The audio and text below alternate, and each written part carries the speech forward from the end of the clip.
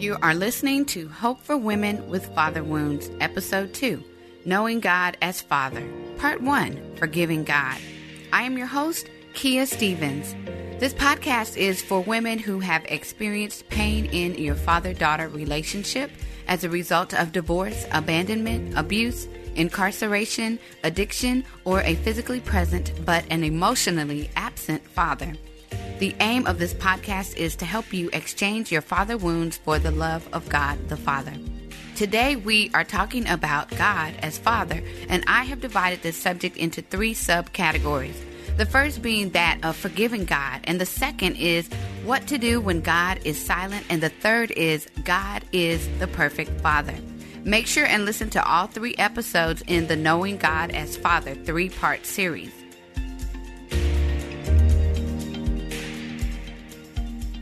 Now, it may seem sacrilegious, but it is possible to harbor unforgiveness towards God.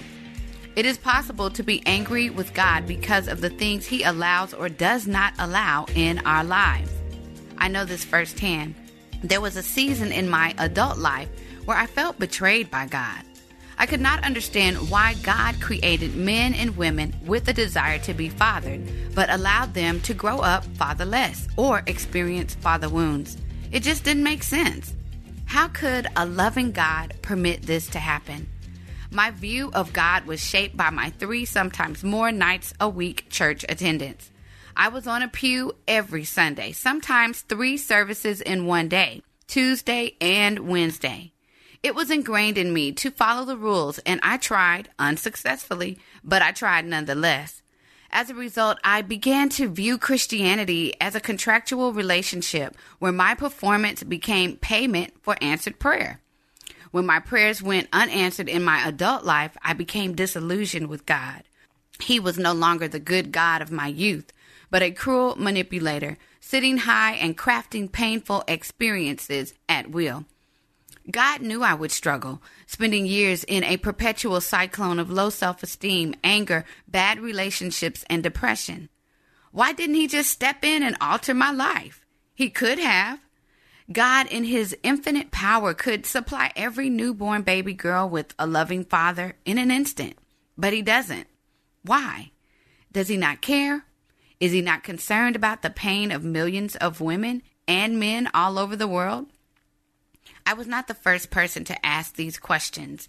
It was a repackaged version of, why does God allow suffering, sickness, death, murder, rape, abuse? How can these horrible realities continue to persist in the presence of an almighty and loving God?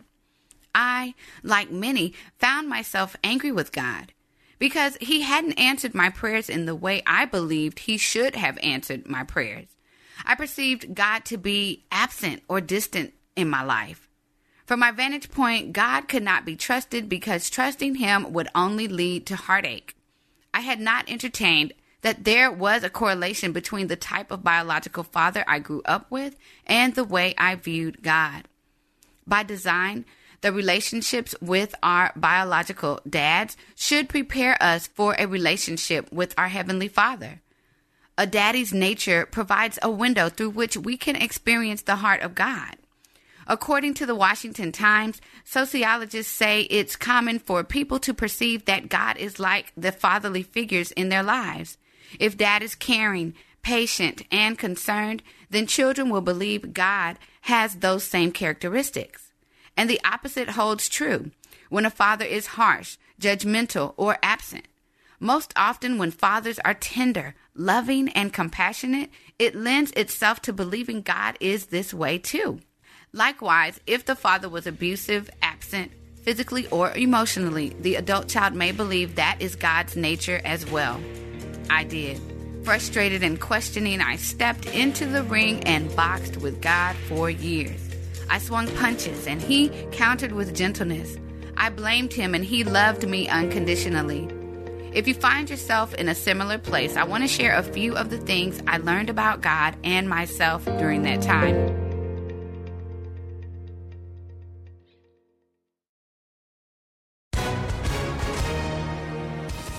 Hi, everyone. If you've been injured in an accident that was not your fault, listen up. We have legal professionals standing by to answer your questions for free. Call now and find out if you have a case and how much it's potentially worth. Call 800-497-4410. I'm here with spokesman John Wolf. So, John, tell everyone listening who should call right now.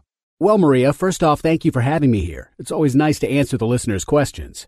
Now, as far as who should call in, anyone who's been injured in an accident and think you deserve compensation, give us a call right now. 800-497-4410. You'll find out if you have a case and how much it's potentially worth. Thanks, John. You heard it, folks. Take advantage of this opportunity and call now. 800-497-4410. Advertisement sponsored by Legal Help Center. May not be available in all states. Number 1, Christianity is not rule worship, and God cannot be controlled. He is not a genie waiting to bring our every desire to fruition. My relationship with Christ is a passionate expression of my gratitude for him embracing a sinner like me. It is not a list of rules I follow with the expectation that Christ will do what I say in return. Number 2, everyone has trouble in life. There is no one that gets a pain pass. Whereas one person grows up without a father, another may suffer with an incurable illness, another may face poverty. In John 16:33, we are reminded, in this world you will have trouble, but take heart. I have overcome the world. Number 3, Christ himself suffered for my sake first. If Christ bore rejection, shame, betrayal, loneliness, and pain beyond comprehension, how can I expect not to have my own share of suffering? Number 4, suffering does not change the nature of God, period. God loves me infinitely, and you too. I cannot predicate his love for me on what he does or does not do. We are reminded of this truth in the words of the prophet Jeremiah. In Jeremiah 31:3, it says, I have loved you with an everlasting love. I have drawn you with unfailing kindness. Number 5, God has the power to fill every void in a father-wounded woman. The reality is there are many things I will never do with my earthly dad, but I have the opportunity to spend a lifetime being loved by my heavenly Father. 1 John 3:1 says, see what great love the Father has lavished on us, that we should be called children of God, and that is what we are. Number 6, suffering has a purpose. God often turns our pain into purpose. He uses our pain to display his great power in the lives of mankind. God is able to take the broken pieces of our lives and make a beautiful portrait for others to view. Now, before he can do this, however, we first need to identify whether we are harboring unforgiveness towards God. By this point in the podcast, you probably have an internal indicator letting you know if you have unforgiveness or not. But just in case, here are a few questions to ask yourself if you are unsure. Are you angry at, disappointed by, indifferent to, or distant from God? Do you have a sarcastic or cynical response when you hear people talking about God's goodness? Are you unable to reframe your experiences to see how God was at work even in the painful parts of life? Are you blaming God for circumstances in your life? Are you secretly keeping score in your relationship with God? This is not an exhaustive list, but it is a great place to start. If one of those questions caused you to feel uncomfortable, you could have unforgiveness. The first step in forgiving God is to admit it. Just go ahead and say it. God, I am harboring unforgiveness towards you because I felt hurt when you, fill in the blank, did not answer my prayers, did not bring my father back home, did not keep my parents from getting a divorce, did not keep my father alive. I am angry with you, God. The next step would be to recognize the sovereignty of God. Simply put, God is in control and we are not. Although this is difficult to accept, it is a reality. God is in control of all things, including our lives. We may pray, scream, throw a temper tantrum, and wallow, But if it's not the will of God, our behavior won't change our circumstances. The sooner we accept this reality, the better off we will be. This revelation will aid us in submitting to his will for our lives rather than waging war against it. The next step would be to repent or turn away from this unforgiveness. We may need to verbalize it out loud by saying, God, I'm sorry for harboring unforgiveness towards you. Please help me with my emotions and unresolved feelings. Help my mind and heart to follow suit. Help me to see you for who you truly are, a heavenly Father, and not through the lens of my own pain. The next and final step would be to make a conscious decision to trust God no matter what. This is where we have to walk it out. The next time we are disappointed, broken, angry, bitter, or disillusioned with what God allows in our lives, we have to go back to our decision to trust God and believe that he has our best interest at heart. God in his sovereignty placed encouragement in his word for those with father wounds. In Psalms 27:10, he says, though my father and mother forsake me, the Lord will receive me. In Romans 8:15, he says, the spirit you receive does not make you slaves so that you live in fear again. Rather, the spirit you received brought about your adoption to sonship, and by him we cry, Abba, Father. God was intentional about communicating his heart towards us. He longs for us to know him as our perfect Father, intimately concerned about the things that concern us. 1 Peter 5:7.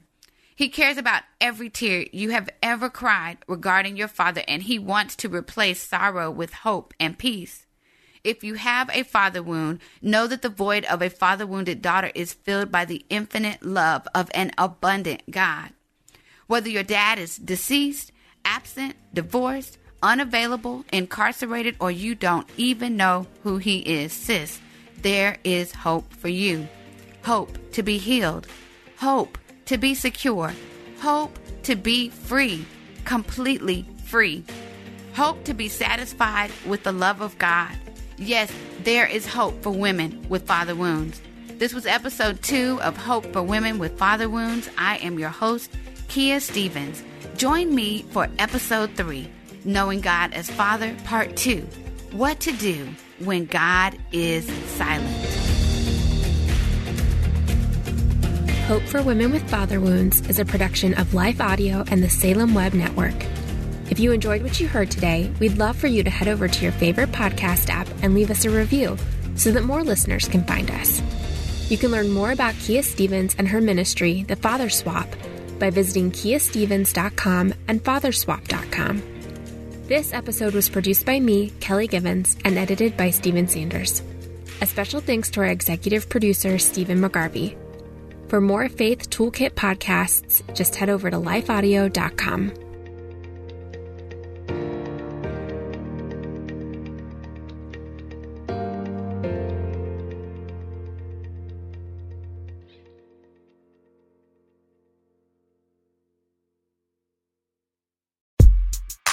What happens when a writer and former history teacher goes toe-to-toe with his best friend, a nationally touring stand-up comedian? Total carnage, that's what. 2 men enter, and 2 men leave, because that's how it works. Actually, you get hilarious, real, and insightful conversations about life, history, culture, faith, and everything in between. Join me, comedian Johnny W., and my pal, author and speaker John Driver for Talk About That at lifeaudio.com or wherever you get your podcasts.